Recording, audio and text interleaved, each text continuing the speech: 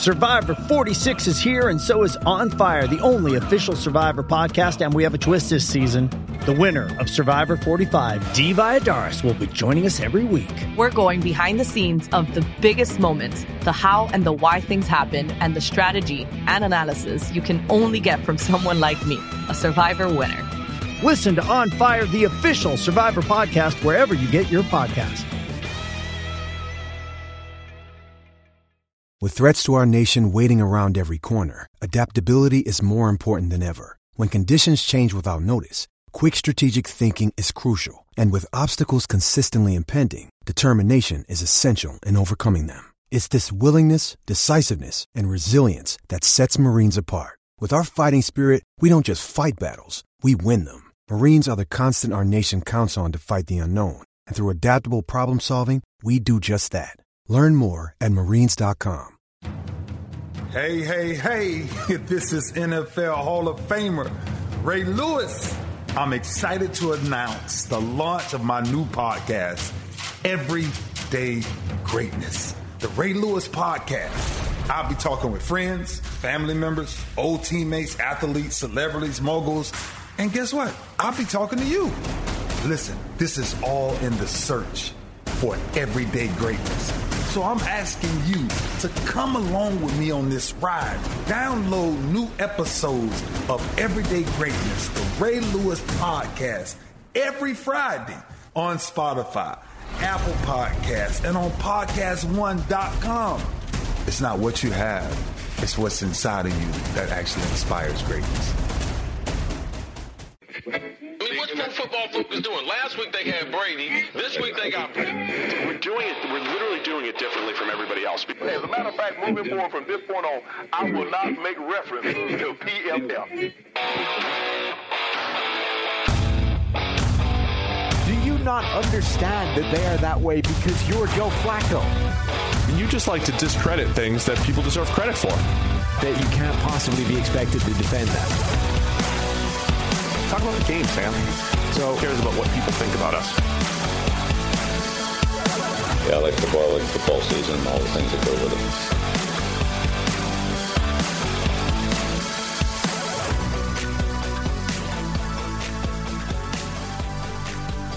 it. Welcome into the PFF NFL podcast. Steve Palazzolo here with Sam Monson. Welcome back to another show. Obviously, there's a lot going on in the world and the country. We'll acknowledge it a little bit up top, Sam. Not a great time around America and other places in the world, but we're going to try to carry on with at least, perhaps a piece of your week as we can just talk football for an hour or so. Sound good?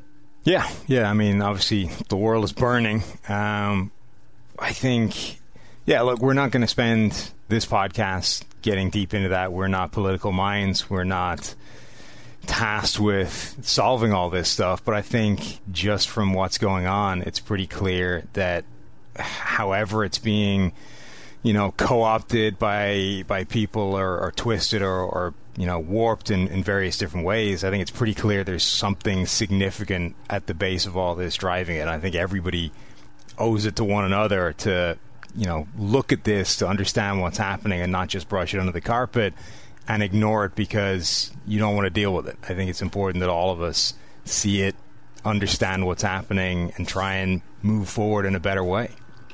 Yeah, I think my big concern is there seems to be a lack of trust across many, many channels, right? Mm-hmm. Nobody trusts anyone with anything. So, I think listening...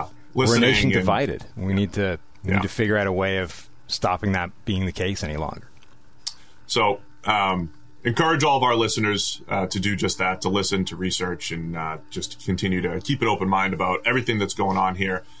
We will provide entertainment, air quotes there, because you're not the most entertaining guy, Sam. I'm not the funniest guy in the world, but we'll provide a little bit of time where we talk a little bit about football. So this week, the PFF 50 is coming out. You hinted at that a little bit on previous podcasts. It's different from the PFF 101, which comes out after the season, is just season driven. The PFF 50, now we're looking forward. We're talking about the best players in the NFL heading in to the 2020 season.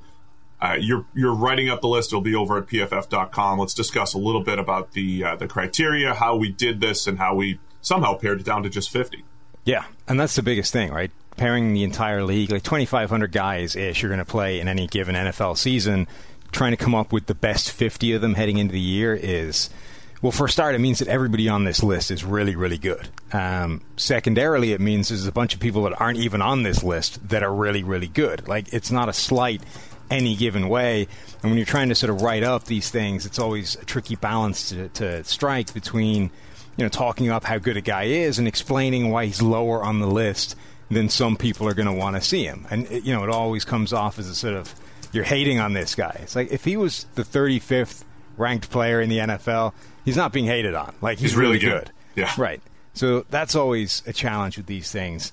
But yeah, you're right. It's a tricky criteria because there's no answer to this, right? We have more data than anybody else in terms of grades, in terms of PFF WAR to articulate value, all of these things.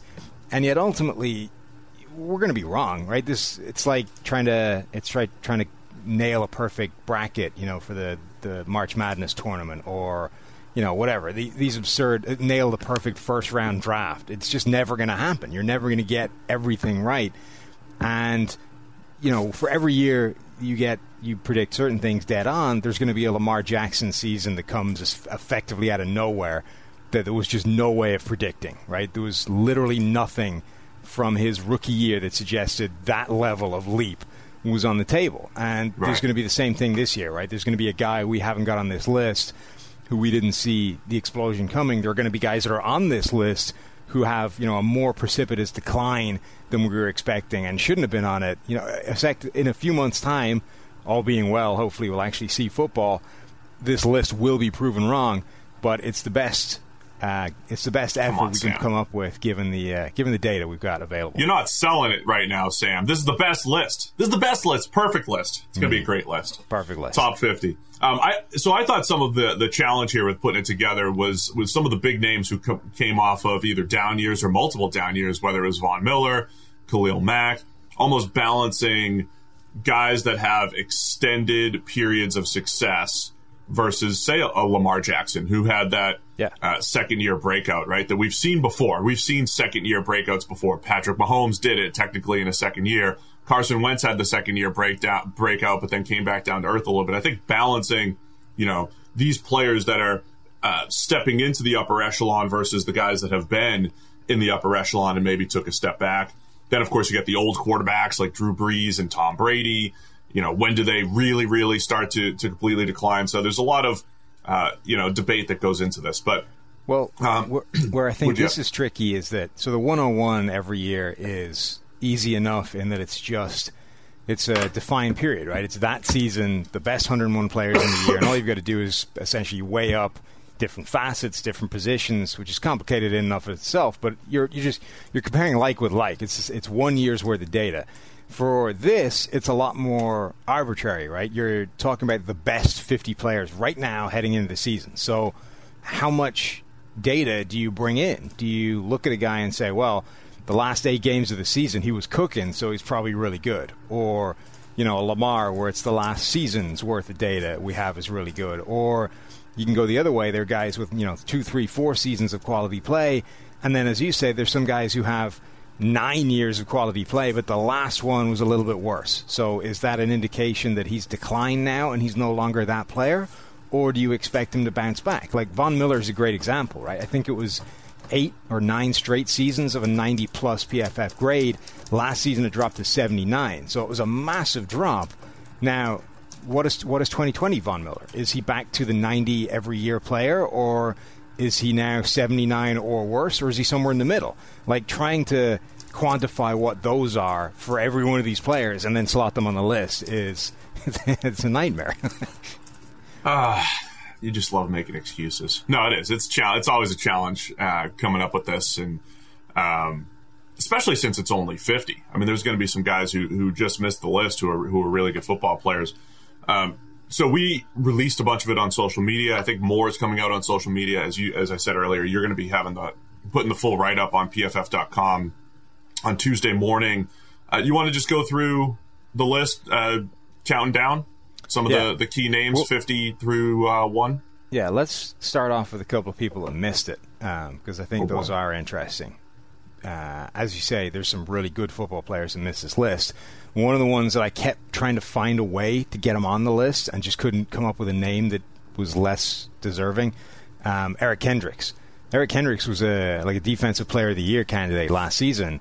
But again, when you start looking at body of work, right, I can't remember who it was. Somebody tweeted that it's absolutely insane, like how big the jump in his play was from previous baseline to last season. Like he became a Defensive Player of the Year candidate effectively out of nowhere. He was a good player, never better than that. Suddenly became phenomenal.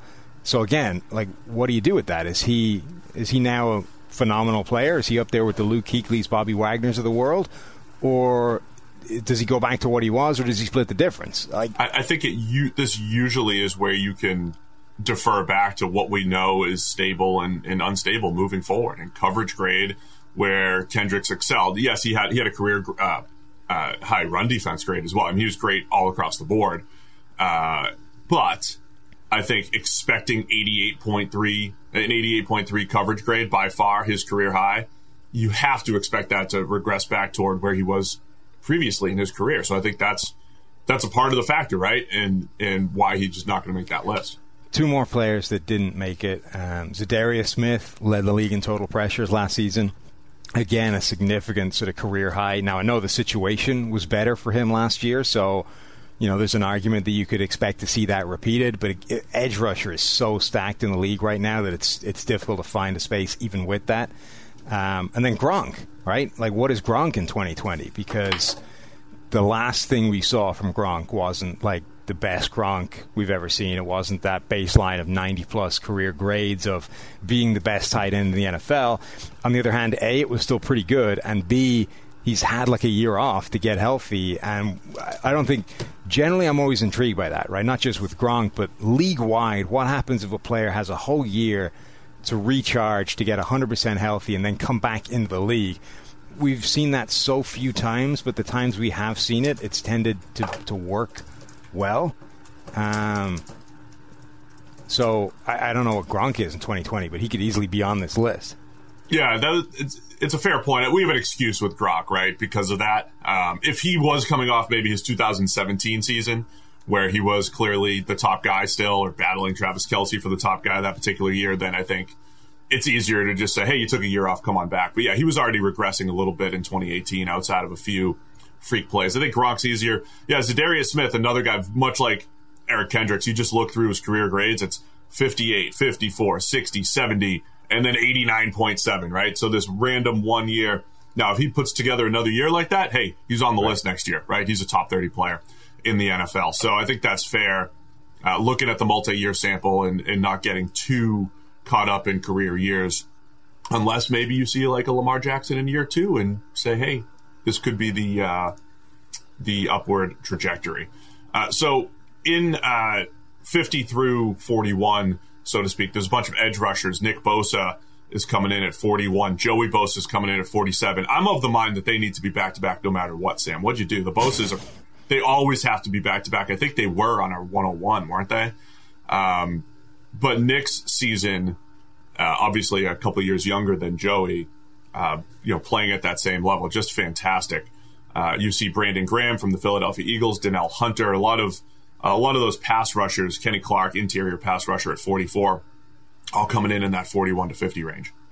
Yeah, you're right. Like I say, the edge rusher is absolutely stacked. There's a ton of them. Nick Bosa is the really interesting one because that was legitimately maybe the best rookie edge rusher season we've ever seen at PFF. And we've seen some really good edge rushers come into the league. And we've seen some come into the league and have like immediate success. But that's right up there with the Von Millers of the world in terms of immediate impact, in terms of absolute dominance, and he was getting better by the time the season ended. Like, into the postseason, the rookie wall, whatever, like that wasn't happening for him. Burst through that thing. Right. He was absolutely wrecking people still. So I think year 2 and beyond for Nick Bosa, like he has the chance to become, one of the very, very best pass rushers in the NFL, right up there with the Von Miller, the Khalil Mack range. Khalil Mack is like an interesting comp for him, actually, because like everyone, again, expected him to be dominant right from the get-go. He was really good against the run year one. He became really good as a pass rusher year two. And then, like, year three was when he really became like a true Von Miller rival, where he not just was good against the run, good as a pass rusher, but then started to make those like game-changing plays, right? The strip sacks, the forced fumbles, was generating turnovers, was getting like the really highest level of PFF graded plays as well. Like, it took him essentially 3 years to get to that level. Like, Bosa wasn't far off that right away. Yeah, he was outstanding right away. And I think, I pair the Bosas with Myles Garrett. Those three guys, they're all on the list. Myles Garrett comes in at 29. Those three guys are the guys that we have all of their college data, right? Because 2014, I believe, was Myles Garrett's true freshman year. That was, we're actually missing 1 year of Joey Bosa. I think we're missing his true freshman year. But we pretty much have all of the college data on both Bosas and Myles Garrett. We saw domination start to finish in college, and we've seen excellent NFL play. And then even a guy like Derwin James, who was at 31. You wanted to overlook Derwin James at 31 just a little bit, coming off an injury-prone season where he was only graded in the low 80s. But those are guys that we've seen a massive body of work, of excellent play in college, excellent play in the NFL, and that's been one of the fun things about finally having that college data a few years ago, is to see these guys, right? Their entire careers essentially being graded. And these guys have been pretty much awesome every time we've seen them on the field. Okay, who's next in the list? Do you want to? So I think Deshaun Watson at 43. I think the one other name that missed the list is Aaron Rodgers. And, Rodgers has been probably, he's not as good maybe as the NFL perception is, as in the league, right? Just because he still makes all those special throws and everything. And he's probably not as bad as maybe the analytics community likes to poke fun at him, because I think that the analytics community that we interact with on Twitter is probably using EPA, which is a little bit more of a team-driven stat for me. And that's been bad, right, over the last few years. It's been league average, essentially, the Packers' passing offense. So I think we're thinking Rodgers is somewhere in between the Patrick Mahomes-y type of quarterback that he was in a league average quarterback, essentially, the way the passing offense has produced. But we had him just missing this, and we took a guy like Deshaun Watson, elevated him up. And I think part of the Deshaun Watson thing is like, man, if you go to premium stats and you just take away Watson's two worst games, he literally is a 91, 92 overall quarterback. He is right there at the top. Now, you can't take out those games, but I do think it shows that about 80 or 90% of the time, Watson is in that top echelon of quarterback. So we expecting Watson to take that next step, lose one of those bad games per season, and all of a sudden, he's that true MVP candidate. He's kind of like where, until last season maybe, where Russell Wilson was, which is in terms of like almost all of his play is phenomenal. And then he has those 1 or 2 games a year where it's like, ugh. And those are the games that people always use to criticize Wilson, including his own team, I think. Like, I think those are the games which are the reason they don't lean on him the way other teams with a quarterback that good lean on their quarterback. Like, Deshaun Watson is the same type of quarterback in terms of he's so good and then has those games, and he just hasn't gotten rid of those yet. And he may never get rid of them, like a lot of quarterbacks don't, but we've seen Russell Wilson do that in recent years. Suddenly eliminate those bad games, and now you've got like a quarterback who's as good as anybody. And I mean, the line I gave to you when you were asking about it was like 80% of his season is Patrick Mahomes. It's just that the 20% that isn't sucks. Like, and that's what drags him from the very top of the list down to like the 40s. But I think because the 80% is that good, you keep him there, and the potential that if he does do what Russell Wilson did and eliminate that 20%, eliminate the bad games, like he catapults into being one of the top 5 guys in the entire NFL.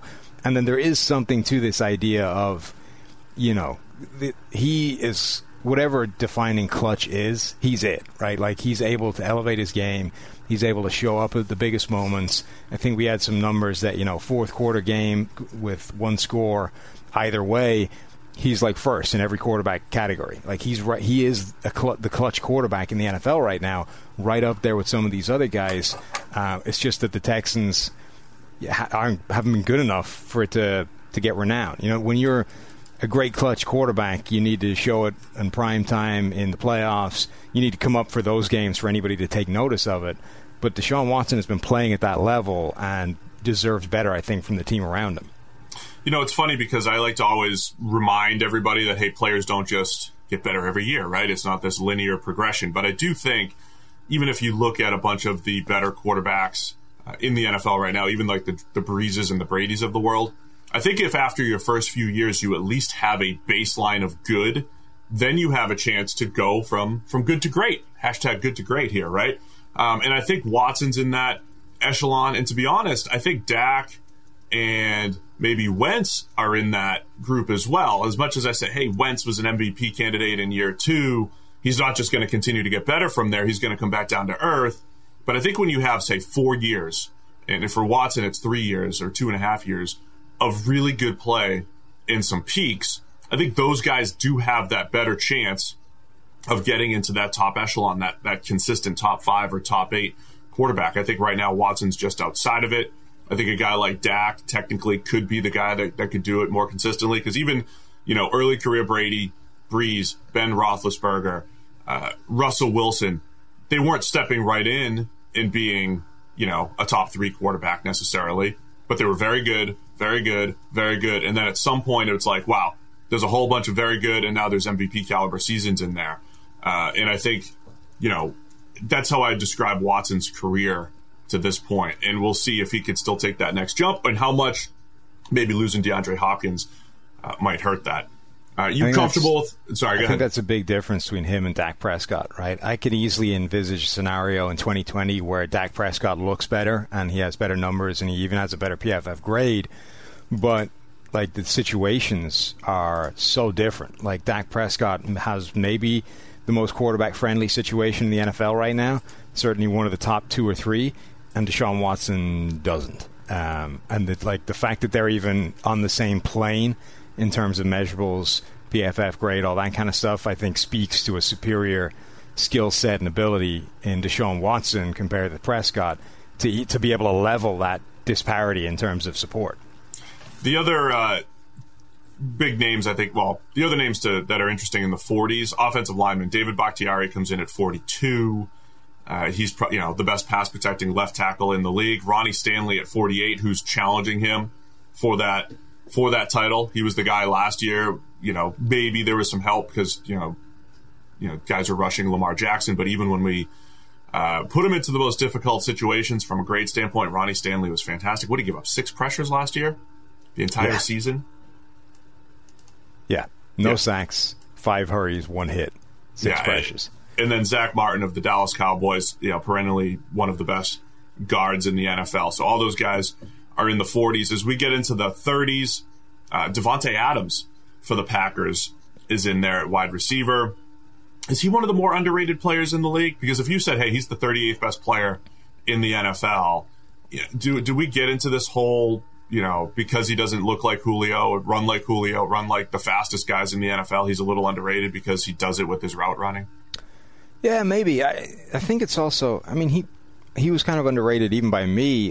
So our starting point for this is I stacked up 2 years worth of PFF grades, right? And then you make some adjustments for sort of stuff that will be skewed in those 2 years. Like Lamar over 2 years is going to get dragged down because the first year wasn't very good. Players, whatever. There's guys that who are going to get screwed by a 2-year sample size, but it's not a bad starting point to just see how grades stack up over that period.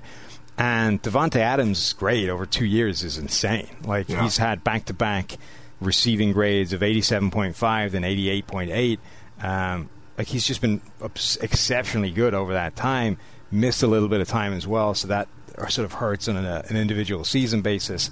But yeah, I think we're just. I maintain that sort of world where you live in of being just behind the very, very best players in the league at any given position is an area where you get perpetually underrated. And I think that's where Devontae Adams lives, right? He's the Julio Joneses of the world are in their own plane. And then the next tier down is guys like Devontae Adams. It's guys like Keenan Allen.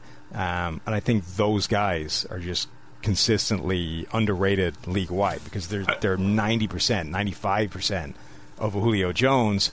But that 10% causes everyone to sort of look at it and say, well, you're not that good because so you must be a lot worse. I think you're describing everybody that ranks in the 30s then. So Devontae Adams at 38, Levante David at 37. He's been an outstanding chase and run, classic linebacker. Maybe like one or two okay seasons in there, but for the most part, excellent range and coverage, good run defender. But he's not in the Luke Kuechly, Bobby Wagner class over the last couple of years. Calais Campbell at 36 because he doesn't have. He's not the bendy Von Miller, Khalil Mack edge rusher, or not bendy, but just dominant pass rusher that those guys are. But he's been by far the best run defender. He's done it up and down the line of scrimmage. Harrison Smith, you never have Harrison Smith in the same conversation as Earl Thomas at free safety, but he's always performed, and he's performed again multiple roles. Right, he plays well in the box, he plays well in the two high shell, single high shell. Doesn't really matter. I think that's the name of the game in the 30s here, I think, Sam. Harrison Smith's interesting. I was just on Matthew Collar's new podcast, which I think drops today, actually. And we were talking about the all-decade 101, right? And how you compare an Earl Thomas with a Harrison Smith, right? And because effectively, like, those are two different positions. Like, really we call them all safety, but they're really not. Like, Earl Thomas was the prototypical single high free safety in that cover 1, cover 3 Seattle defense, right? You can make an argument that he was the player that made the Legion of Boom function. And I know they had Cam Chancellor and Richard Sherman and then Maxwell or Browner on the other side, but it was Earl Thomas that enabled that defense to function. And that's why nobody else has been able to replicate it, no matter how many Seahawks defensive assistants get coaching jobs elsewhere. They bring the system and it just doesn't look the same because nobody else has an Earl Thomas. But I think you can make the same argument for Harrison Smith within Mike Zimmer's defense, right? This 2-4-6 split safety kind of look. That Harrison Smith is the player that makes that defense function because he can play more or less any position within that secondary, and therefore whatever it is Zimmer wants to call on a given play, Harrison Smith is the one fulcrum, the one keystone piece that lets everything else build around it, right? Because he can go into the slot, he can go into the box, he can be your single high free safety, he can be the one that moves around. That means you always have the right personnel on the field. If you don't have that guy, you don't have somebody that can do all those versatile pieces, you need to make wholesale sweeping substitutions in terms of your personnel to go from a cover 3 look to a cover 6 look or whatever, right? You don't have the pieces that make that function. Harrison Smith lets that function. So I think in a strange way, they've both been the prototypes for the sort of two different defensive styles that have been so prevalent in the NFL over the last decade or so. But you have to then compare them, right? It's like which guy is better, and it's so hard to do that. So I think both are just really interesting. Is Eric Weddle a better comp for Harrison Smith as far as what they do, their role, and what they bring to the table? Yeah, I mean, I think Eric Weddle and Harrison Smith are very good comps. They're very close in terms of they're both prototypes for that safety, right? The do-it-all safety that functions in that sort of split safety look. A guy that can play either position, single high, or in the box on a sort of cover 3, cover 1 look, but is best with that split safety look that lets you do a whole bunch of different things. I think they are the prototype for that defensive system, and then Earl Thomas remains the prototype for that single high free safety.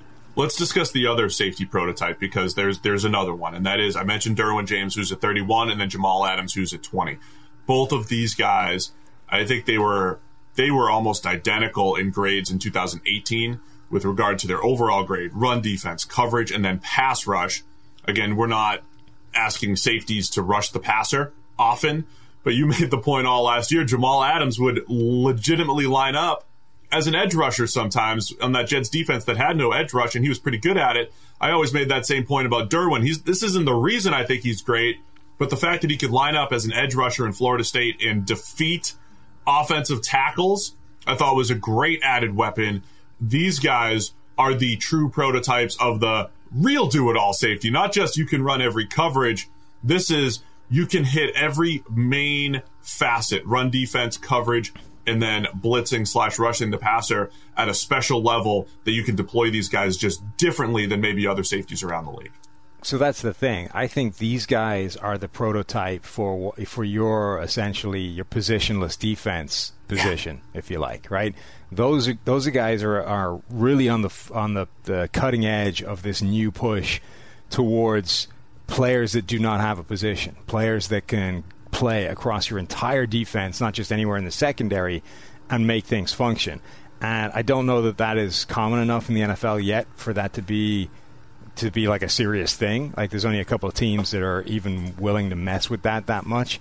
But when you say rushing the passer is not important enough for a safety for me to sort of value that highly, but for this specific thing, it kind of is. Like if you're going to take a guy and have him on your defense legitimately positionless, you're going to need to use him as a pass rusher, and he's going to be a run defender, and he's going to be in coverage in a bunch of different scenarios. So the fact that Jamal Adams could line up as a legitimate outside linebacker pass rusher and rush the passer for the Jets is actually important in that defense. The fact that Derwin can do it is important for that defense.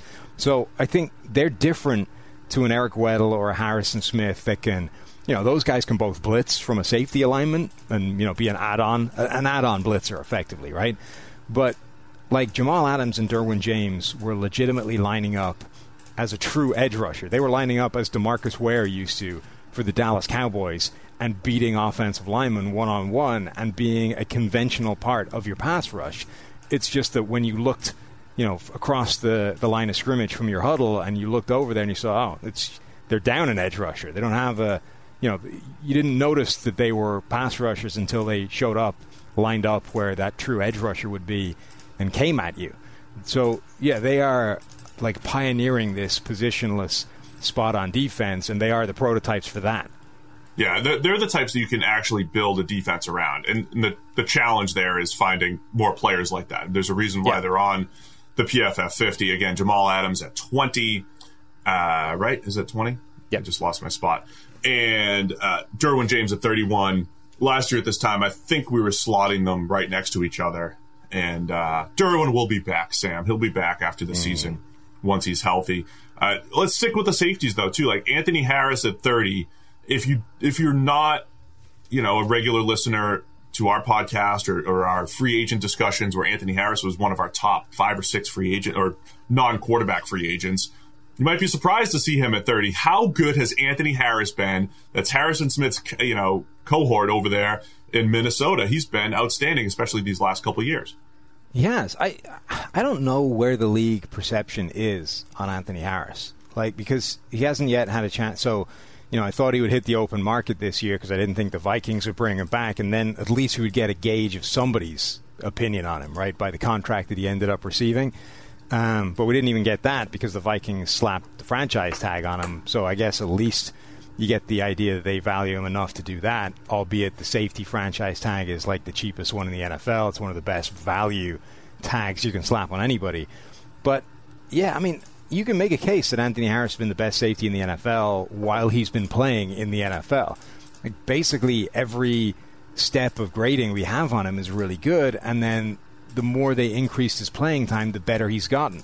So he played pretty well in really small sample sizes the first few years of his career. Then he got a lot of playing time in 2018 with some injuries, had a coverage grade of 87, an overall grade of 89. That earned him the starting job next to Harrison Smith, and then coverage grade 92.7 and overall grade 91.1. Those are all-pro, best safety in the NFL kind of numbers.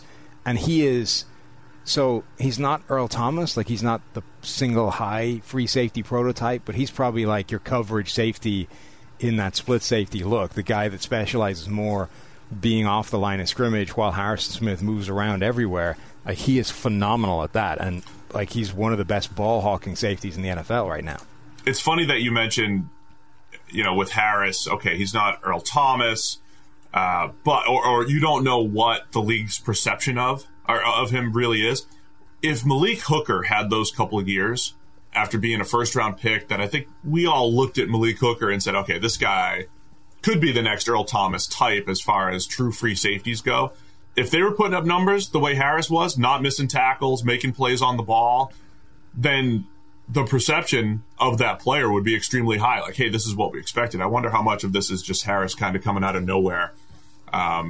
It's you still kind of want to see it more. You don't have a ton of action plays at safety, but if he has another year like this, he truly is among the elite safeties, and you have to give him that respect. He's had those 2 excellent seasons that we've seen.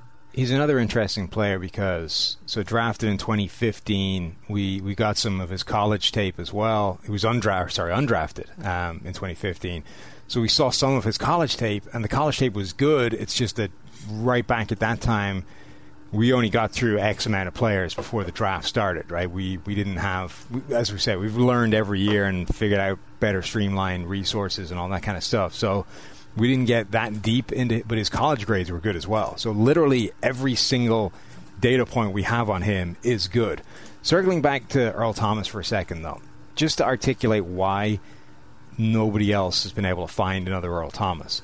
Like, not only is he the prototype for that spot, but I don't know if I've seen more than 2 of those players since I've been watching the NFL. So going back to like the 90s, it's Earl Thomas and it's Ed Reed, That's right? It.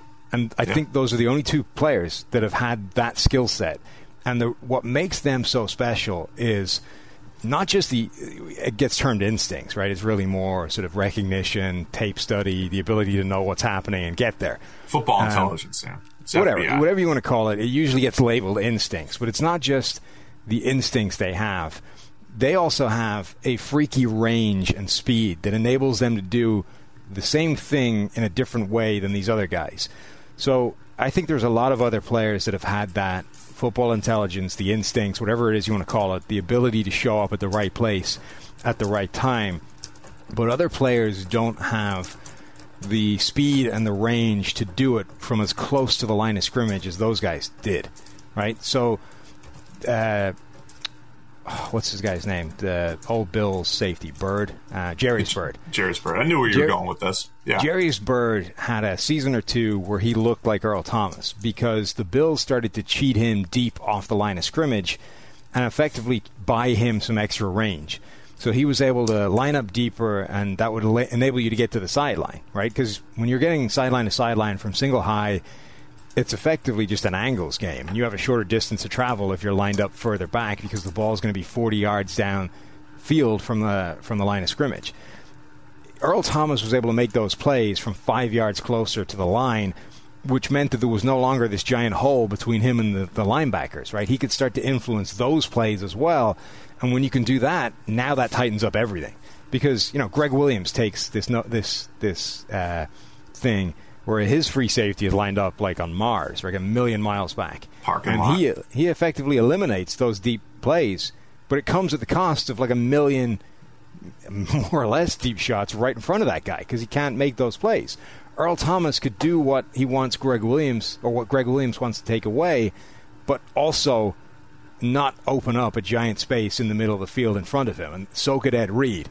And that's what differentiates those guys from a Jarius Byrd or a Malik Hooker or any of these other single high safeties that have been doing like a sort of poor imitation of Earl Thomas. They just don't have the range that those guys have to be able to do that lined up close enough to the line of scrimmage for them not to open up a hole somewhere. I mentioned this to you a few weeks back when I was watching Malik Hooker because I really liked him coming out. And I watched some of his negative plays over the last couple of years, and it seemed like it was plays where he had to really react quickly on like a seam route, something that's thrown like a little bit firmer.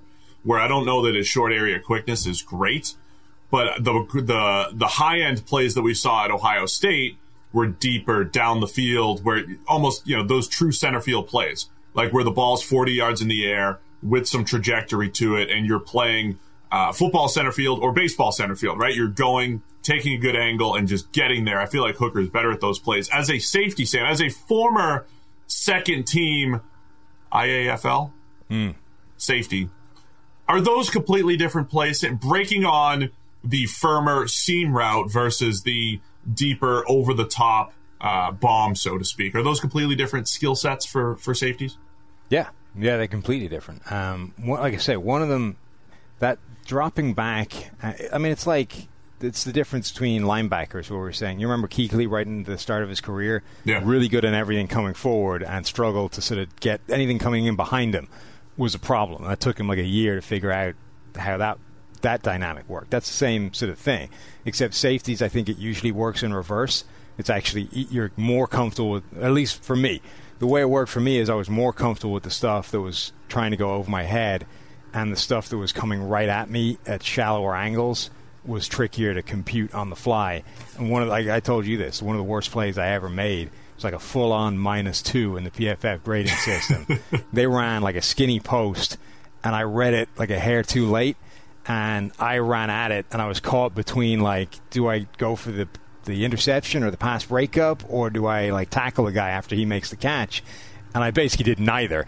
And the dude caught the ball and ran like clean past me as I passed by him like half a yard to the left, and single free safety. I'm like the last line, so just straight through and touchdown.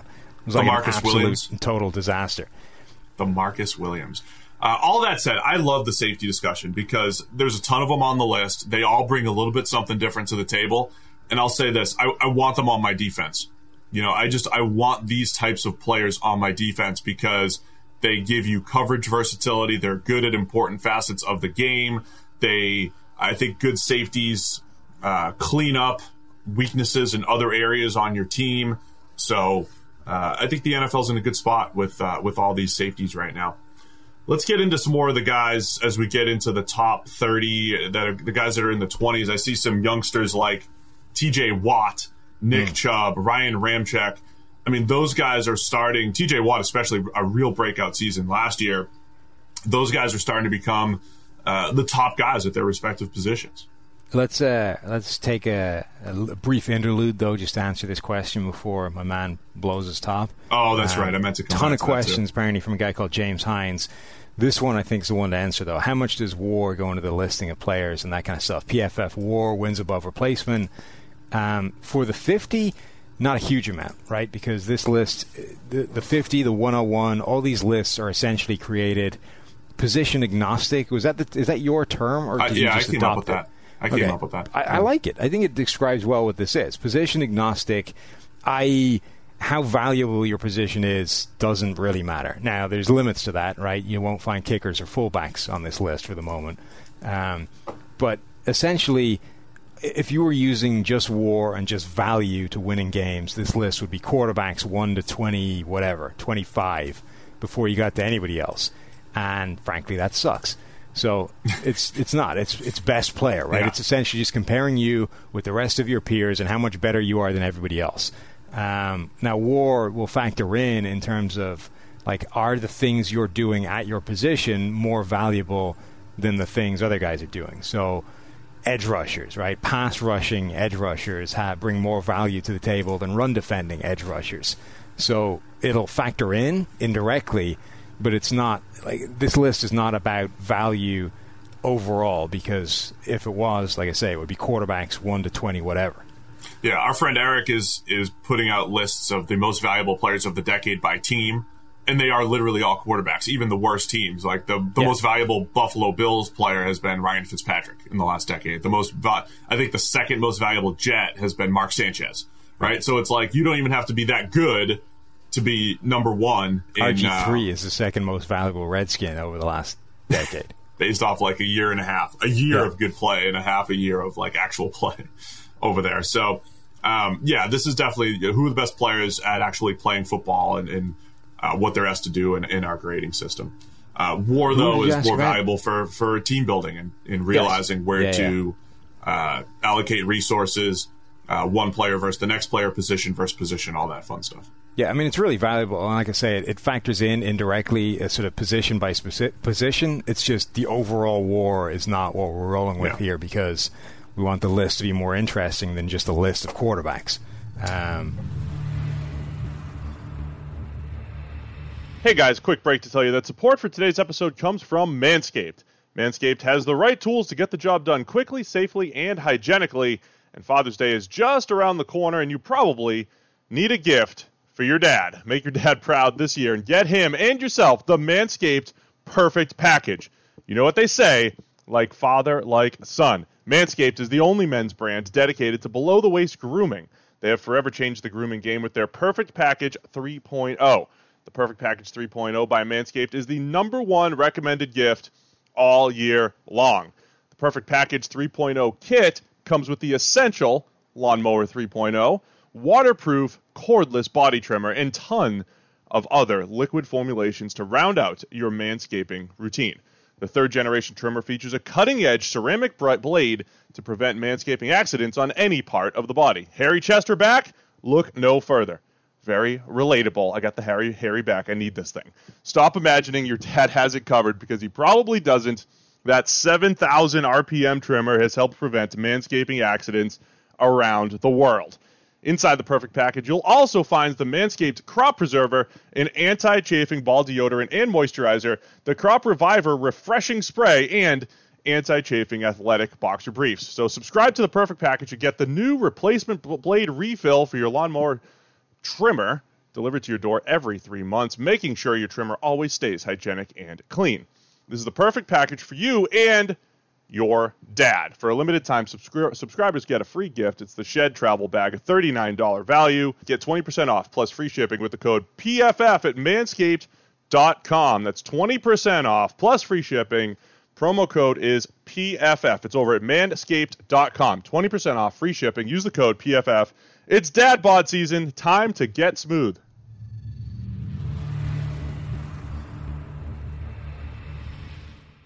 Where were we going before that segue? Well, speaking of war, TJ Watt was the most valuable edge last year.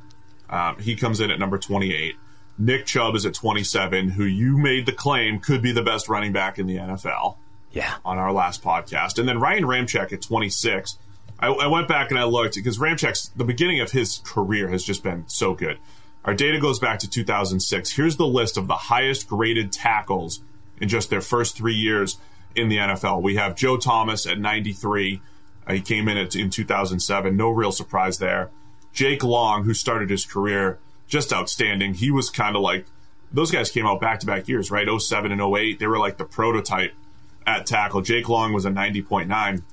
The next two guys on the list, Teron Armstead of the Saints, 90.4, and Ryan Ramczyk of the Saints, 90.2. So Ryan Ramczyk has the fourth highest first 3-year grade of any tackle that we've seen since 2006. And that's why he's over there at 26 on the list. He's awesome. So I know you made the point earlier that players don't have this like linear progression career where it just gets better every single year up until the point where you're awesome. But there's something comforting about seeing it in a player. This might be like a complete unconscious bias that we should be trying to rid ourselves of rather than embrace. Right. But like, there's something very comforting and right feeling about a guy who does just have that consistent arc up. And TJ Watt is that guy, right? Yeah. Because the Steelers swung and missed for years on these edge rushers. They finally get TJ Watt, and he's like pretty productive right away. Then the next year gets better and sort of pushes himself up towards elite, or at least a very good. And then last year, like defensive player of the year caliber kind of season, right? 81 total pressures, PFF grade above 90, pass rush grade above 90, had a ton of sacks, also had a ton of hits as well. So he was just generally having much more of an impact than he had. So he's just had this steady career up and up and up. And you sort of say, well, it at least gives me a lot more confidence that next year he's going to be closer to that than these guys that just had a career year out of the blue that didn't show any indicators of that happening before that. And then, Nick Chubb, as I say, I think you can make the argument that he's the best running back in the NFL right now. The only thing that undermines that is the fact that he hasn't been used as much. Like, he hasn't been given the same workload as a Christian McCaffrey or any of these other guys. And has that benefited him? Yes. So I think that's the difference, right? Is that I think when it comes to running backs, that is a fair and significant caveat that, look, we don't know that he can still do that with a higher workload. I think a lot of positions, it's just not a fair criticism, right? It doesn't matter that he's not being given the workload. But there's something, I think, to running backs where there is an inherent value in the amount that you're able to give them the ball. Now, it doesn't mean that doesn't undermine or work against the overall success of your offense. Like, all the data, all the analytics say, effectively, the more you load up a running back, the worse your offense is going to be. But that's a different conversation, right? But I think for the running back himself, there is like an inherent value in the ability to take on that level of workload. Now, that being said, like last year, he carried the ball 298 times. So it's not like he didn't see, it's not like he didn't see the ball that much. It's just that, compared to the McCaffrey, who was like, 40% of the Panthers' offense on his own, it's not the same thing. But, the dude gained 1,100 yards last season after contact. He broke 66 tackles. His grade every, both seasons so far, he's been 88, essentially. He's got, his numbers are just nuts. He's averaging 4 yards per carry for his career after contact. He's broken 110 tackles in, less than 500 carries at this point. Yeah. He's doing the same kind of thing as a receiver. It's just that they're not giving him the ball that much. I mean, it's not that it's not that his sample size is small. It's just lower than a guy like McCaffrey. Yeah, I think that's fair. We'll see if they do give him an increased workload there, if the new system ends up helping him quite a bit. To your point on TJ Watt, I think if you are going to buy into the getting better every year, once again, it doesn't mean that he's going to, improve upon his Defensive Player of the Year caliber season, but that was kind of how his Wisconsin career went too. He was that late blooming breakout player. Those are the guys I think when you see consistent improvement, it's really important just to know that they're not going to either regress back or that there was just that they're just a 1 year wonder in college. And when they continue to improve, that's something that they've shown in college and then in the NFL. So I think that is really important for those guys. Other guys that are in the top 20, we put Tom Brady at 24, Von Miller at 25, and Khalil Mack's at 18. The Von Miller, Khalil Mack group, before we get into Brady, but Von Miller and Khalil Mack, we've always, just like we ranked the Bosa's back-to-back, we've always ranked Khalil Mack and Von Miller back-to-back. They almost used to trade off being the highest-rated edge defender, being number one in pressures, being number one against the run. But Miller's drop-off last year was the most significant that we've seen of his career. And Khalil Mack has dropped off a touch, but, is at probably more of the prime of his career than, say, Von Miller is at this point. Miller, I think, is just a really fascinating one because I don't know. I have no idea what he's going to look like in 2020. When we've talked about this before, it wasn't just that it was the most sort of precipitous drop off of his career. It's that it was the only. His career had been insanely consistent up until last season. Every single year above 90, including his rookie year. One of the few guys to have that 90-plus grade as a rookie went 90, 93, 91.5, 90, 92, 90.5, 91.5, 90, right? Every single year. And then last year, 73. And the pass rushing grade was even further of a drop-off, went down to 71. Last year, he was only a 79 because his run defense grade was 90. So it was just this massive drop-off. And we talked a week or two ago about, how that drop-off came, even though he still had 77 pressures, the fact that the quality of the pressure just wasn't the same. But I don't know, he's 30, 31? That's not, there's no reason he can't bounce back. 31 is not an age where you should just become average. Though for a player like Miller, who relied on speed, burst, the freaky edge rushing skills that not many players possess, maybe he drops off quicker in terms of age than other players. But generally, that's one where I don't know what that predicts. I don't know whether that was just a freak thing, whether he was dealing with some injuries last year that you would expect he bounces back, and next year he's the same 90 player that he's always been, or if that was an indicator that this is the start of his decline, and his decline will be fast. So I mentioned Brady coming in at number 24. The other thing of note here is that Chris Godwin, there's a lot of Bucks on this top 50. We mentioned Levante David being in the 30s. Mike Evans is also in the 30s. Chris Godwin's at 33. I'm sorry, Mike Evans is at 45. So you've got two wide receivers a linebacker, and a 43-year-old quarterback all up there for the Bucs. I don't think I'm missing anyone else, right? And then Gronk is a guy that you said, could be there, obviously, if he didn't, take a little time off to do CBD oil and wrestle. So, legitimately, on paper, this has been the story of the Bucs for a while, minus the quarterback, right? It's like, hey, they have Gerald McCoy, they have Levante David, they have some of these stars, but they can't put it all together. But now, is Brady going to be the guy to kind of pull all of that together? If, we all want to have a normal NFL season and all that stuff, but I think this story is just one of the biggest ones in NFL history as far as player, Hall of Fame player goes somewhere else, goes to a completely new system with Bruce Arians, goes to a place that has had success with the offense as far as moving the ball. I think there's so much to see from the Bucs this year, beyond just Brady, because they have a lot of good players. But I think the two receivers being on there, Mike Evans and Chris Godwin, are a reason that Tom Brady is as high as he is, right? If he was going from if he just re-signed from the Patriots and they did exactly what they've already done in terms of like adding weapons, which is to say almost nothing, and said, right, 2020 Brady is going to be playing with the guys that Jarrett Stidham currently has as his receiving core, Brady would not be at 24 on this list.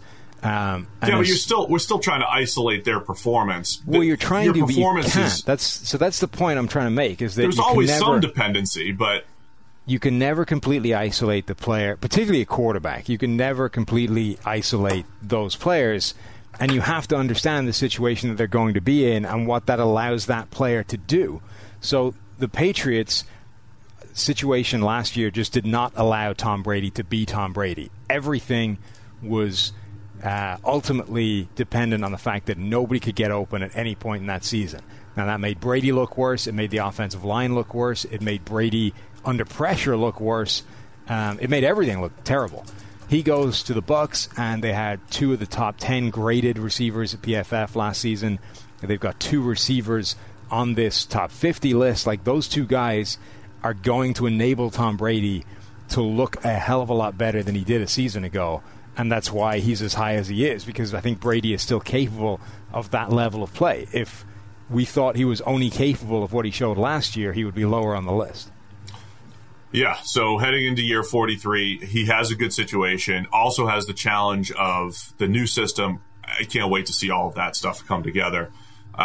Bunch of Chiefs also in the top 23. Mitchell Schwartz is at 23, Tyreek Hill at 22, Chris Jones at 16. Of course, when you get all the way up to number 2, you have Patrick Mahomes. So obviously a star-studded group there. The big debate in Kansas City is Chris Jones going to be a part of their future. That's where I think the war discussion comes in. Is Chris Jones a fantastic player? Yes, absolutely. We've got Aaron Donald and then Fletcher Cox, Chris Jones as the next interior defensive lineman in the NFL. Chris Jones is awesome. Any given year, he could be that guy. You always say the number 2 interior defensive lineman. But where war comes in, it's like, all right, play for play. Is he going to make the same type of impact as another position? Probably not. So 16th best player in the NFL, but still might be wise for the Chiefs to not lock up Jones long term, especially with Mahomes on the horizon from a contract standpoint. And Tyreek Hill is really interesting as well because, so leaving aside the off-field concerns with him, the idea that, look, the top of this wide receiver group in the NFL right now is incredibly good. You've got a Julio Jones, you've got a Michael Thomas, DeAndre Hopkins, you got this top tier of receivers that are just so incredibly good. And I don't honestly know that there's any of them that I would take before I took Tyreek Hill if you gave me like a choice to this, Madden draft that we did. Like if you were starting from scratch right now and you got to choose your first wide receiver, I don't know that I would take any of them before Tyreek Hill. If I was, it would probably only be Julio Jones. Like his grade might not be quite as good as those other guys, but the danger threat that he poses with that speed and the game-breaking ability and the things that you can do with him and just the general fear I think that instills in a defense, I think is worth the extra. Like compared with a Michael Thomas or a DeAndre Hopkins, I think defenses are more scared of Tyreek Hill than they are of those two guys. And even if those two guys are going to get a couple more catches that bump the grade slightly higher, I want the guy that's going to keep defenses up at night over the course of the week. We saw Tyreek Hill legitimately get double covered. I think 13 times in the AFC Championship in 2018. Not like when the Randy Moss episode's going to be dropping soon, and you're going to hear, they had to double cover me, and we talk about how that was cover 2. That was like, hey, you got to press him at the line, and there's a safety over the top. That's not double coverage, so to speak. I mean, he had 2 dudes. Though. What's that? He did actually get that, though, at some point. He did sometimes, right?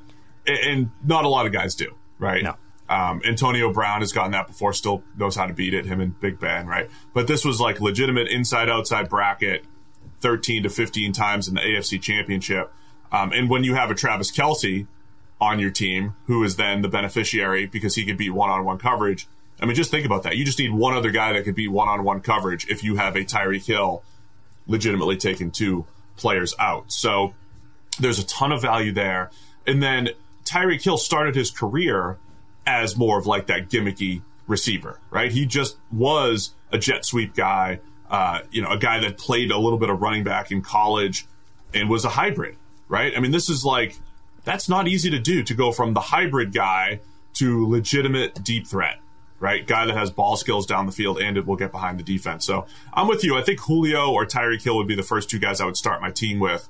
As great, Hopkins and Michael Thomas are the uber possession guys, the Chris Carter plus or whatever, however Chris Carter-y type of players that you just are so reliable. But I think Julio and Tyreek are scary for defensive coordinators, to your point. Mm-hmm. Julio's up at 3. Let's get into the top 10 or the top 15.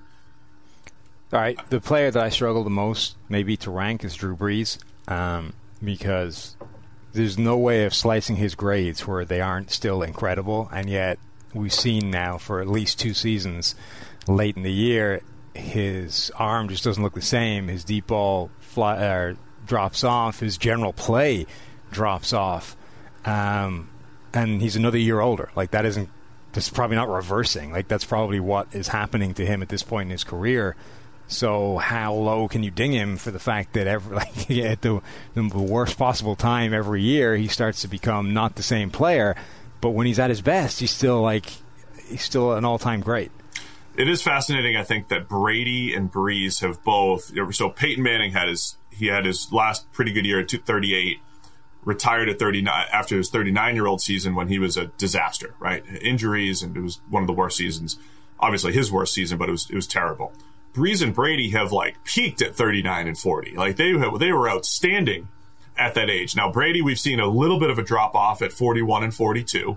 That was 2018 and 19. So Brees is kind of at that point where we saw Brady at least took a little bit of a step back, after peak play. So that this is kind of a pivotal point, because for years we were like, hey, do quarterbacks all just kind of fall off the map at some point? And then we started questioning, are they just going to reverse that, right? Are they finding a way to change that? And I think this is a big year to see. Or are Brady and Brees just, freaks, and, we'll see if Aaron Rodgers can do it. Can Matt Ryan eventually do it? I mean, we're a few years away from seeing who else. But Phillip Rivers it's a pivotal year for him too. Is he going to completely drop off? Ben Roethlisberger. So as these guys get old, we'll start to see, is it 38, 39, 40, or is it impossible to be good after 41 or 42? A lot of questions that will be answered here. But Brees comes in at 11 because, overall he's been fantastic these last couple of years. Just concerning. You start to see a little bit of the physical disappear, and then, in crunch time down the stretch hasn't been great. In 2017, he ended his season with four straight games with a PFF grade above 80, and then the last one in the playoffs, or the divisional round of the playoffs against the Vikings, the Minneapolis Miracle year, he was 78.5 in that game, so still really good. For effectively 5 straight games to end his season, then the last 2 years combined, he's had 1 game in the last 5-6 weeks of the season that's had a PFF grade above 80.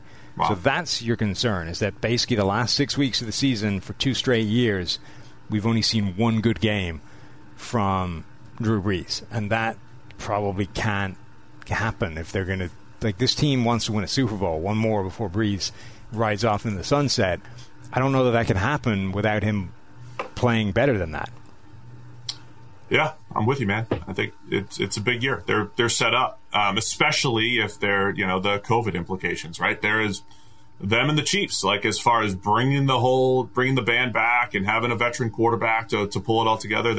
They're in good shape for this year to kind of make that one last run with Breeze before this could be it. This could be his last year.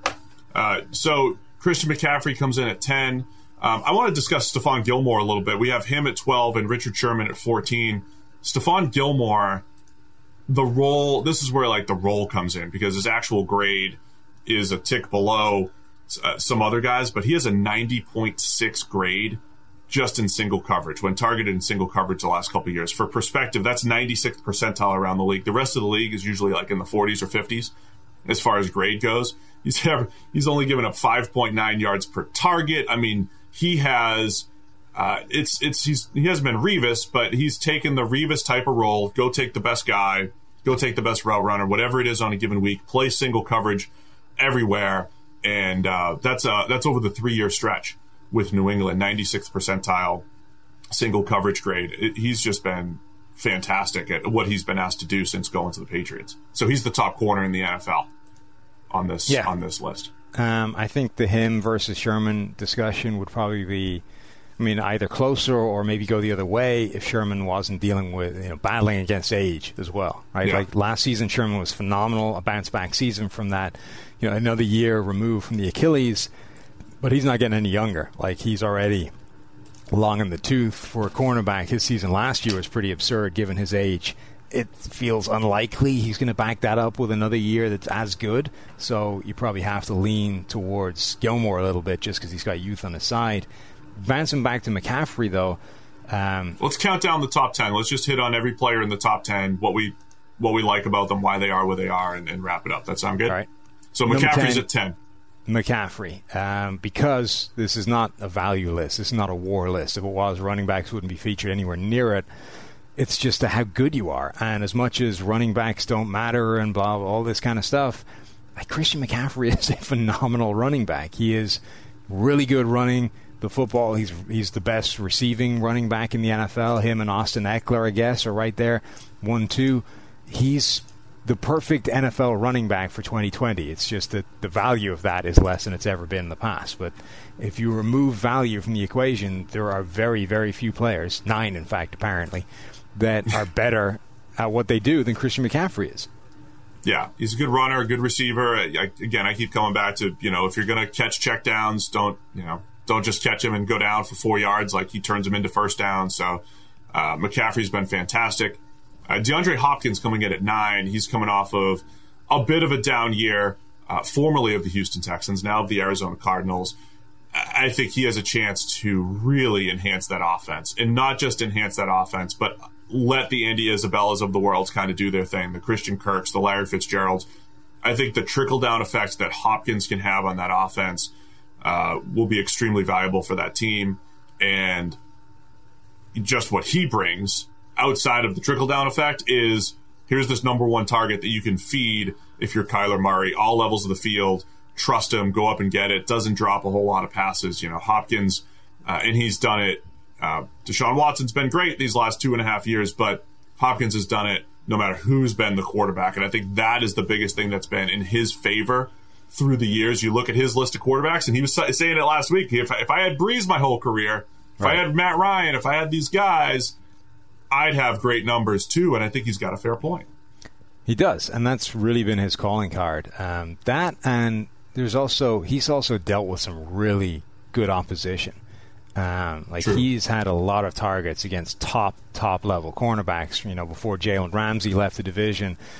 He is, in terms of the situation that he's been in between the guy throwing him the ball and the guy covering him while he's been targeted, he's probably had the hardest job in the NFL from a wide receiver standpoint since he came into the league. And that's obviously improved a little bit, or improved markedly since Deshaun Watson became his quarterback. But that's his calling card, right? A guy Julio Jones has the freaky athleticism, probably the most talent of any receiver in the NFL. Tyreek Hill's got the special speed. Michael Thomas, is maybe the best possession receiver in the NFL, but he's had Drew Brees and a dome for his entire career. DeAndre Hopkins has been doing pretty much what all these other guys have, but he's had the hardest situation to do it in. So I think you have to say, look, that's really impressive to be able to do that, and that's what keeps him in the top 10. All right, quarterback discussion at 7 and 8. We went with Russell Wilson at 7, Lamar Jackson at 8. The whole time when you're doing this list, you don't make the list because of the fans. You're not influenced by the fans. But when you put a list together, you're always curious. If I put this guy at this number, what are they going to say? And Lamar Jackson's probably the guy coming in at 8 where some people are going to be like, what are you talking about? He's a flash in the pan. He's not that good. And then other people are going to be like, what are you talking? He's the reigning MVP. He should be number 1. So right. Lamar Jackson at 8, Russell Wilson at 7. I think it's very fair because we're talking body of work of Russell Wilson, which has been spectacular. And now he's starting to get better and better. Whereas Lamar, we have to hedge a little bit and say, okay, we don't know how sustainable year 2 is. We think he's taken great steps as a passer. He's outstanding as a runner. Fine with putting him there. We still need to see a little bit more before he's, in that top 5, though. So let's start with the idea that I don't think Lamar Jackson is going anywhere, right? Like, I think this is here to stay, this ability that he has, this performance level. I don't think this is disappearing. Like, we're not going to see him go in the tank and become just this average or bad quarterback or, this. He's not going to have a Cordell Stewart career, right, where it takes the league by storm. You get this Slash nickname, and then suddenly the league figures out how to stop that, and Cordell Stewart becomes crap. Right? I don't think that's happening with Lamar Jackson. On the other hand, I think we've reached the point in this sort of development arc where, like, unique talent versus defenses figuring out how to deal with it is like an arms race, right? And the unique talent is always it's starting with a head start. So the giant leap that he took last year, I think, is going to the league is sort of it's trailing behind figuring out how to slow it down.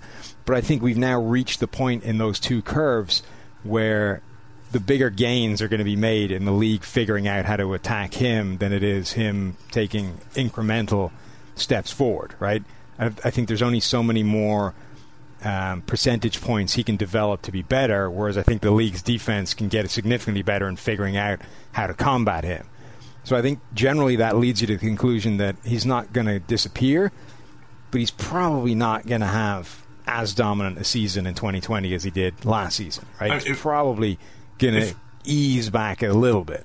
I don't have his touchdown percentage off the top of my head, but I think the easiest way to call for regression before you even get into grade is to look at touchdown percentage, right? I mean, all the guys that had over 50 throughout their career, or up, Marino's 48, Brady's 50, Peyton Manning's 55, and then Mahomes 50. Those guys all regressed first just because they have to. Then you have guys like Carson Wentz. Anytime you're up over like 7.5% of your passes becoming touchdowns in a given year, that's where Wentz was in 2017 when he was the MVP candidate. That's where I think Lamar was up over 8 last year. I mean, it's not a knock on anybody. What is this? There you go. 8.977, whatever. Like, it's just gonna come down. Like, you're not gonna throw a touchdown on 9% of your throws last year. That's not narrative driven, right? Like, we loved, the league caught up to them. They did this, they did that. Like, your touchdown percentage is just coming down, Lamar. Like, it's just gonna happen, right? So as like a baseline, the MVP numbers probably aren't going to look the same. And this happens all the time in football where guys play better and the numbers don't match it. That's what we do here at PFF. So he could actually play better and grade better and the numbers won't look the same. Or he could play a little bit worse and the numbers are going to look way worse, right? Just because of natural regression, right? So if he regresses a little bit as a player next year from a grading standpoint, the numbers are going to regress a ton. And people are going to say, the league caught up. They did this. And it's just the natural ebbs and flows of a player. But anyway, I really think that because Lamar's rushing ability, we always talk about like the baseline that guys bring to the table. Lamar's rushing ability, as long as it's tapped into, brings a baseline of production. Then the continued development as a passer has also just been outstanding, and what led to an MVP caliber season. And then you look at Russell Wilson, who we think was more valuable to his specific team last year because the rest of his team was not nearly as good as Lamar Jackson's team. And Wilson has started to peak over these last couple of years. He has taken his game to the next level despite not having the best supporting cast. So Wilson at 7 and Lamar at 8. Perfect list, Sam.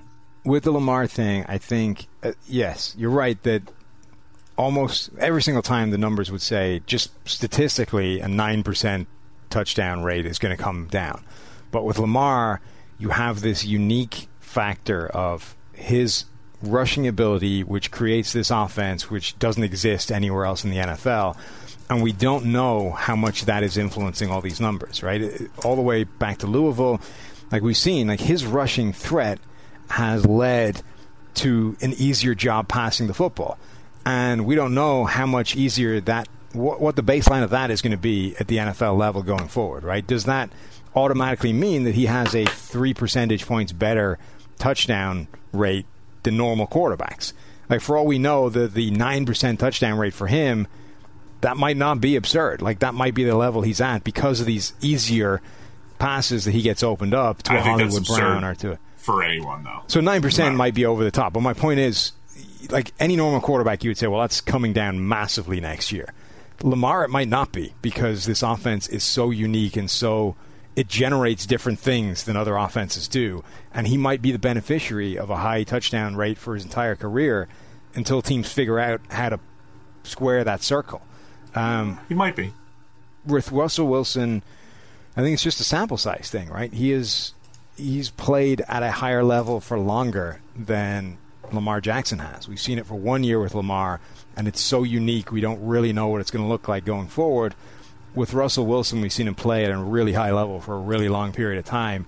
And then as we talked about earlier, the last year or two, he's eliminated the bad end of his game. So right now he's playing basically as well as anybody in the NFL.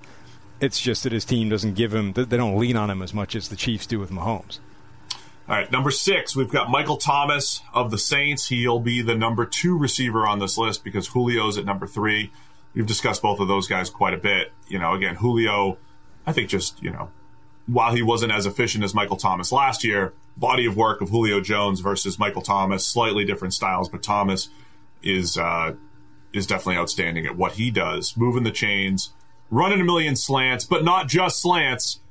Does it all, Sam. And quite the pairing with Breeze. I told you, the thing that sold me was his production when Breeze went down too, right? You know, the fact that he kept it up, and it's like, okay, he's dictating some of the action here. He's getting open. He's a quarterback's best friend. He's not just a product of Drew Brees. He's in a good system, but yeah, he's the prototype right now of the uber possession receiver in today's NFL. Yeah, we shouldn't overthink Michael Thomas. I think that's the key to that is, he's in a great beneficial system in terms of Drew Brees, in terms of the offense. They've crafted a role that suits him perfectly, and they did that from day one. You know, as a rookie, he ran like 2 patterns, and they expanded his role. But he's been the second most productive receiver in the NFL because of that. So only Julio Jones has more yards per route run than Michael Thomas since he came into the league. Michael Thomas has by far the most catches. Like, he has like 70 more catches than anybody else in the NFL since he came in. He's got the most first downs. Like, he's the most productive receiver in the league outside of Julio Jones. And he's had a good system and good help, but let's not overthink that. All right, at number 5. Now we are actually at the best of every position, and we're starting to talk Hall of Fame caliber players, right? So George Kittle at number 5 at tight end. He had the highest graded individual season we've given a tight end. It goes Kittle and then 17 Gronk seasons, right? But realistically, can he build on that, truly become the next Gronk as a run blocker, mismatch creator, and just overall freak in the pass game? We saw Gronk always had like a handful of those plays per year. Like, it's like he's good the whole year, and then a handful of those plays where it's like, that's just different. Kittle had some of those plays last year where it's like the Niners, they need to make a comeback against the Saints. He takes a 5-yard quick out, turns it into 45 yards, and before you know it, the Niners are winning the game. He takes a slant, stiff arms Buda Baker to the ground, outruns the safety. I can't remember if this play even got negated by penalty or not, but it's just like, okay, here's this legit freak play like Kittle is the next guy at tight end because of that overall game. And this is what separates him from Travis Kelce, who's at 19, is that run blocking and the ability to do everything at a high level. Yeah, the run blocking and the physicality after the catch. Like Travis Kelce is really good after the catch, but he doesn't have that. He doesn't run with the same violence that Kittle does and that Gronk did to an extent. So, yeah, I think, again, Kittle last season was as good as we've ever seen from a tight end, including Gronk. I know Gronk had more production statistically, but Kittle was right there in terms of a per-play basis. So the only question mark is, can he do it again, and can he back it up? And what made Gronk is that he did that year after year after year. What separates the great players from guys that have great seasons is more than one of them, obviously. Right. So with Kittle, we didn't see any reason why it can't happen again. There's nothing in his play, there's nothing in the data like Lamar that says this is due for a massive regression. Like, he earned that grade, and I think we have to work on the basis that he's going to get close to it again. So Kittle comes in at 5. Quentin Nelson is at 4. Another guy that we've had, glowing things to say about him. The guy coming out of college who looked like a generational guard, and then he gets into the NFL. He had a bit of a slow start. Don't let anybody fool you. He wasn't perfect right away. But about halfway through the 2018 season, started to play like the best guard in the NFL. That's what he was last year. That's what he looks like going forward. He's what people want Marquise Pouncey to be at center for the Steelers, right? He legitimately is the guy that looks like 10-year starting Hall of Fame caliber guard. Quentin Nelson, the 4th best player in the NFL. Can you believe they nixed our Marquise Pouncey as the all-average center? Yeah, they didn't want to put that on the old Twitter account. They didn't want us to get the people riled up. Assholes. Let's just say great things about Quentin Nelson, and they'll put that on. I keep saying Quentin Nelson is like the one player. He brings everybody together. He's like the shining light. He's the messiah when it comes to grading. The grading guys love him. The guys that study numbers love him. The guys that study the dots and nothing else love him. The guys that enjoy finishing and teabagging love him. Everybody loves Quentin Nelson. We need that quote pulled. And they have from like day one, right? Like all of us. It's like a competition to see how far back you first noticed this absurdly obvious dominant offensive lineman in college. And everybody, it was like, basically, game 1 or 2 that they saw the guy. It was like, okay, he looks pretty good. And he's maintained that. He's that player in the NFL. And as you say, it took, half a season for him to go from like just a good player to like looking like the best guard in the NFL. Another time I really wish we had a Manscaped ad to follow segue up straight into it, teabagging into Manscaped. The guys who love finishing and teabagging loved Quentin Nelson. Speaking of, maybe you could email him and get in on the copywriting stuff. Yeah, listen, guys, we've got all sorts of copy ideas. We have a lot of natural segues into this stuff. Maybe you guys need some segue help. Yeah, you could let us work on the creative with you for our own show. Individual, bespoke, custom Manscaped reads. So Quentin Nelson is awesome. Julio Jones is at number 3. Atlanta Falcons, once again, he's the receiver I think I would take.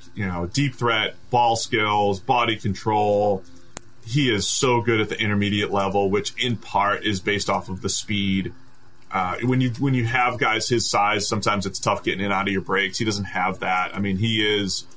if you're drawing up the perfect... Randy Moss isn't even like the drawn-up perfect receiver. He was just so good at like a few things, right? I mean, Julio might be the best drawn-up perfect receiver, right? After the catch, physicality, Julio and Calvin, are they like the guys through the years?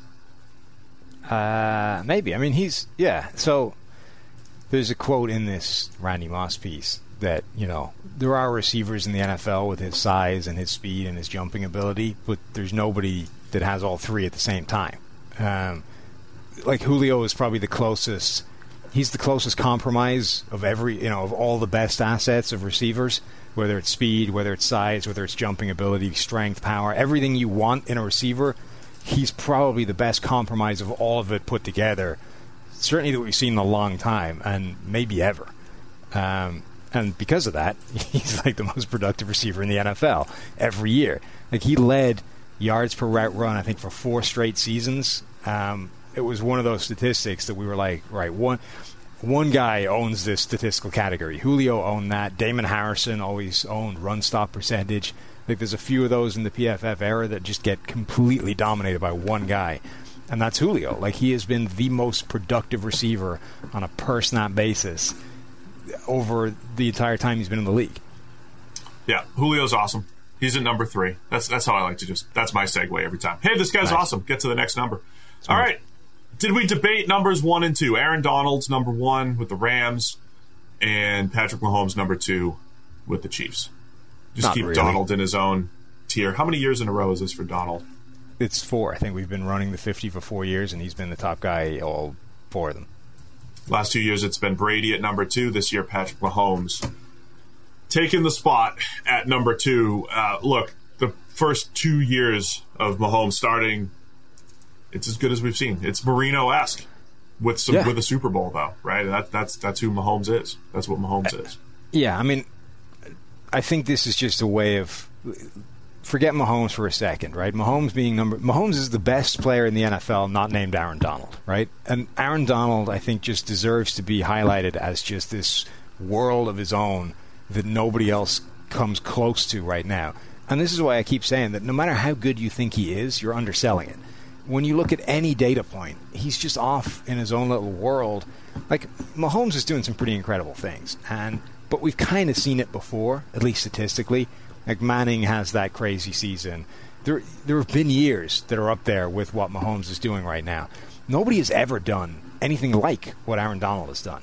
Like, he is destroying the league in terms of pressure rate, in terms of win rate, in terms of total pressures. And he's doing all this from an interior alignment where those guys get less pressure than edge rushers.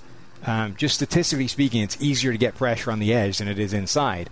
And yet Donald leads the league since he came into it in all these categories. And it's not like the league is low on quality edge rushers. Like, Von Miller has been in the league for the entire time Aaron Donald has been there, and yet Donald destroys Von Miller in terms of pressure rate or total pressures.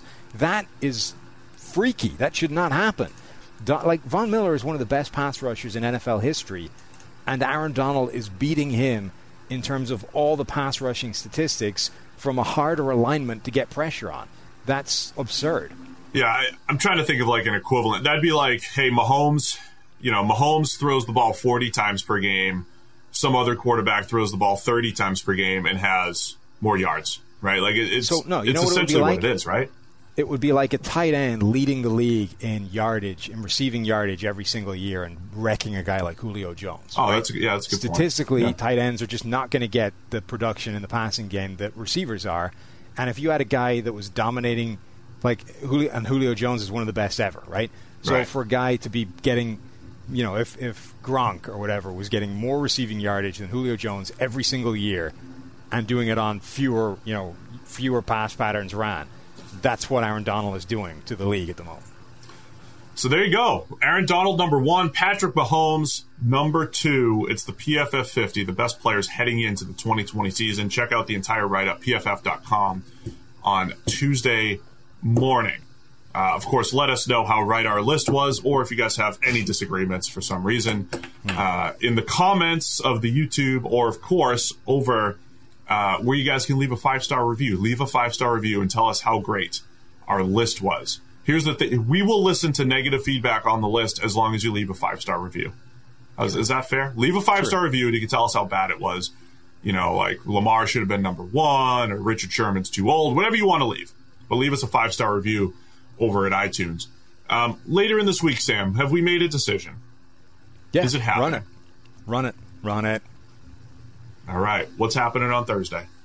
Thursday, we are dropping our Randy Moss oral history podcast. I think it is 27 minutes long, the full episode. So this is at the moment it's a podcast special, right? It's a podcast one-off coming out on Thursday. On the other hand, if you like it and let us know that you like it, we will do more of them. We have a few more ideas in the hopper already that are being worked on. I really like doing it. Tyler, bless him, has to suffer through this crap with us. He liked doing it, so if we can, prevent Tyler from killing himself for a little bit longer, that's always a bonus.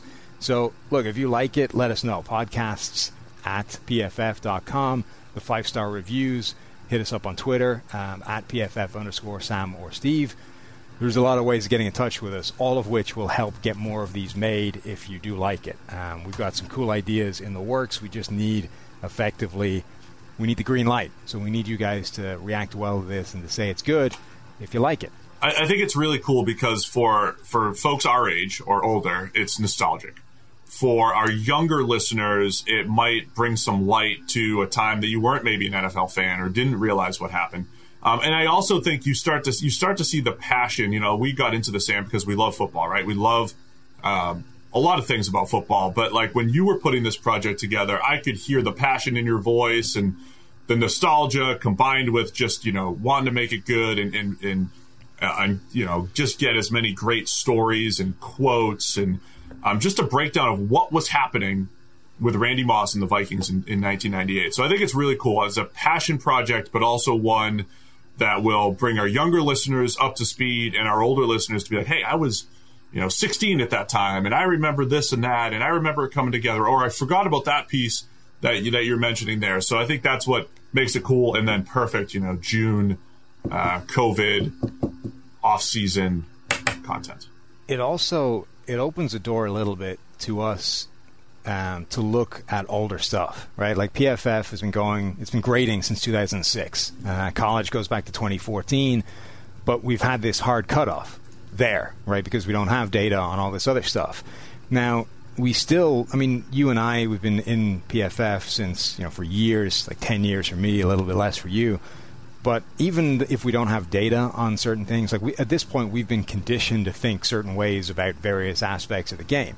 So, you know, we went back, we did this Moss episode, and we have all this footage. We haven't graded it all yet because there's a lot involved in spooling that up. Like, it's not a trivial thing to deploy all of our grading on a full season for no purpose other than a podcast episode. Right. But so we haven't done that, but we still sort of look at the game through this lens that you and I have had crafted by all this time doing PFF. So I think for the first time, it sort of opens the door for us to look at older stuff that we wouldn't normally go near because we don't have PFF data on it. So if you like it, it's a good reason to let us know, because we can start looking at some of this older stuff that we would never get to otherwise. And potentially, you know, who knows where it goes. Like maybe down the line, that's what prompts us to start grading some of this old stuff, is that we then would have numbers on these games to make the content even better. So as I say, it's important across the board. If you guys like this episode, we enjoyed doing it, but it's a lot of good stuff comes from letting us know that you liked it. So that'll be it, man. Check it out on Thursday, the Randy Moss retrospective. It's good, it's quick hitting, and I think it's a really fun way to look back. So that'll do it for us today. Thanks to everybody for tuning in. Everybody, stay safe out there. We'll talk to you guys, I think, next week. But Randy Moss, check it out on Thursday.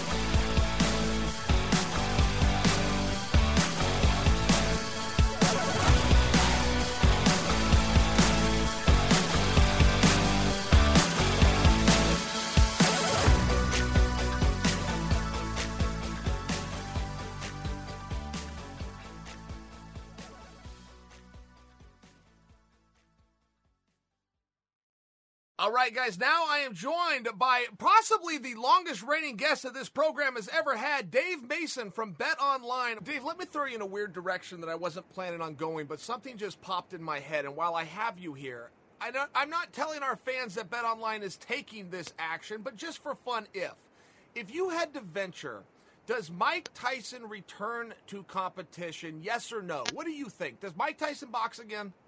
Oh boy, you know, we actually had some odds up on that. So we are taking bets on Tyson. You know, Tito Ortiz, your old pal, was chirping. So we put some odds up on that on a boxing match. We have, I think, Tyson at -500.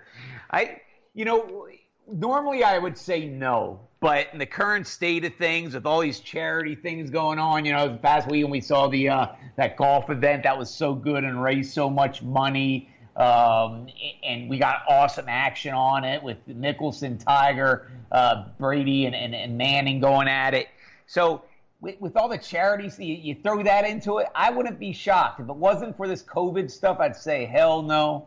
But with all this charity stuff and all sorts of creative content getting out there and people just hungry for content, I know Bare Knuckle wants to bring him on for a fight for they're offering $20 million or something, which is absolutely nuts.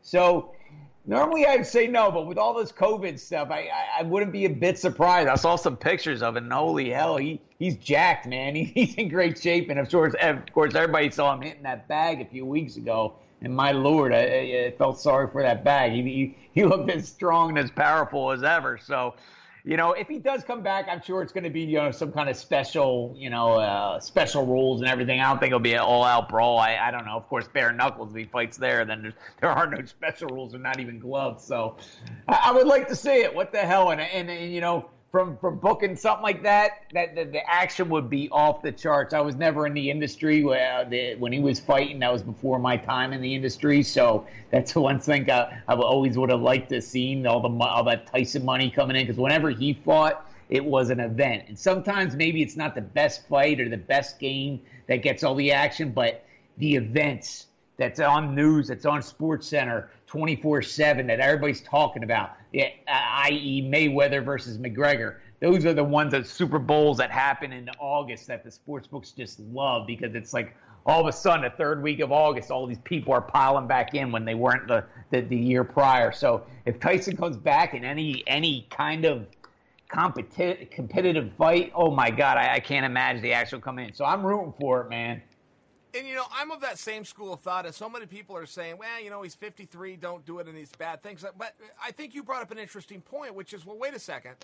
What if we do manipulate the rules? What if all of a sudden it's a 2-minute round and there's a 90-second rest, just by example? Oh, and by the way, it's only scheduled for 3 or 4 rounds. I think that greatly does change the potential embarrassment factor, if you will, the intentional injury factor, if you will. And then what if we throw him in there with somebody from his era? I mean, coincidentally, Vander is now coming back. Coincidentally, Briggs would like to fight again, who's also, just north of 50 years old. I think I'm with you. I think there's something special there. Even those videos that Mike's putting out, 8 and 10 and 11-second clips of him shadow boxing or hitting mitts, or to your point, hitting the bag. I love that stuff. Those stuff's 11 seconds. I wish it was 11 minutes. If Mike Tyson's doing something, I'm compelled to watch. 100%. Like I said, it's an event. I just remember watching those fights when I was a youngin'. I think it's back in high school and when he was on top of the world. And even back then, me and all my buddies would go over to somebody's house who had HBO, I think it was on back then. We watched the fights, and I don't remember anything else that we really gathered for back then. And that was way back when in the 80s. So absolutely, I would love to be on this side of the counter for a Mike Tyson fight, even if it did have special rules, because the hype would be just off the charts, which I love the events. All right, so speaking of ferocious fighters, let me fast forward you next week. Pay-per-view, only on ESPN+, world champion, and the without question, greatest female fighter of all time. Well, I'm talking about Amanda Nunes. She's putting the strap up against Felicia Spencer. Felicia Spencer, I would argue for you, had her greatest performance even in defeat, and that was against Chris Cyborg, where I think she opened everybody's eyes and shocked us to not only her skills, but her heart and her durability. Nunes versus Spencer. I'm a week early on this, but I don't get to talk to you that often, Dave. How do you see it? Yeah, I mean, you said it. She's the GOAT. Amanda's just incredible. I mean, took out Ronda, took out Cyborg, 2 KOs right there of 2 of the other people that women that would be mentioned in the GOAT conversation or debate, which I don't think it's any close to a debate anymore. It's Amanda all the way. But yeah, Spencer, I mean, I watched that Cyborg fight, and I was like, oh my God, what's this lady gonna do? That's a looks can be deceiving thing, because she went in there and Cyborg's all jacked, and Spencer just looked like, I don't know, you took her over a PTA meeting or something, and holy hell, man, did she battle? Did she impressed the hell out of me, man. I mean, she might not be the most skilled fighter out there, men or women, but I don't know if there are many people, men or women, with a bigger heart than she had. Holy mackerel, did she open my eyes in that fight. But Nunes will just be too much, and I think. I mean, if Spencer beats Amanda, that will be the ultimate Rocky story right there. But, Nunes, she's just on another level with her striking, ground game, ground and pound, everything. I don't see, the odds are reflective. Amanda's minus 550 favorite. The take back on Spencer's plus 420. Even despite the high odds, the public is on Nunes, which is kind of, the public in fights usually bet that dog. And, we still have a week and a half of action yet to come in, so that could change. And by fight night, we could need Amanda. But as of now, the better's on Amanda, which tells me something, too, that people aren't really giving Felicia. What I do know is every parlay will be keyed on Amanda, along with O'Malley. Those two will be keyed on like every other parlay that weekend. Yeah, I fully agree. Look, there's always something special when Sean O'Malley is present. It's just a reality. He brings something. Simon Cowell likes to talk about the it factor. Sean O'Malley has the it factor. He sure does. Oh, man, his look, his interviews, but he backs it up in the ring. Of course, he's not that tested yet. He's going to have a good test next weekend, which is great, fighting a cagey old veteran like Eddie Wineland. But man, that O'Malley, he just is so dynamic and striking. Just one of those guys he's going to sell a lot of tickets, man. Watch this kid over his career. And how big did he look in his last fight? That's the thing. He just looked so much more muscular during that time off when he fought that last fight. He looked huge in that last fight. I couldn't believe he was made weight at that weight class, but he made it easy and he looked great. He just put on a lot of muscle and he was ready to go, and he did his thing. And next weekend, I can't wait. I think that's the fight I'm looking forward to most on that card. He against Wineland. So I'm really looking forward to that bout. I fully agree with you. All right, Dave, thank you for your time. You got anything else you want to get off your chest? Lots, but I know you're quick on time, but come on over to betonline.ag and bet the fights and all sorts of sign-up bonuses, get your free plays, and bet on the fights with house money at betonline.ag. Boom. Love it. Thanks, Dave. Talk to you soon. Thanks. Take care.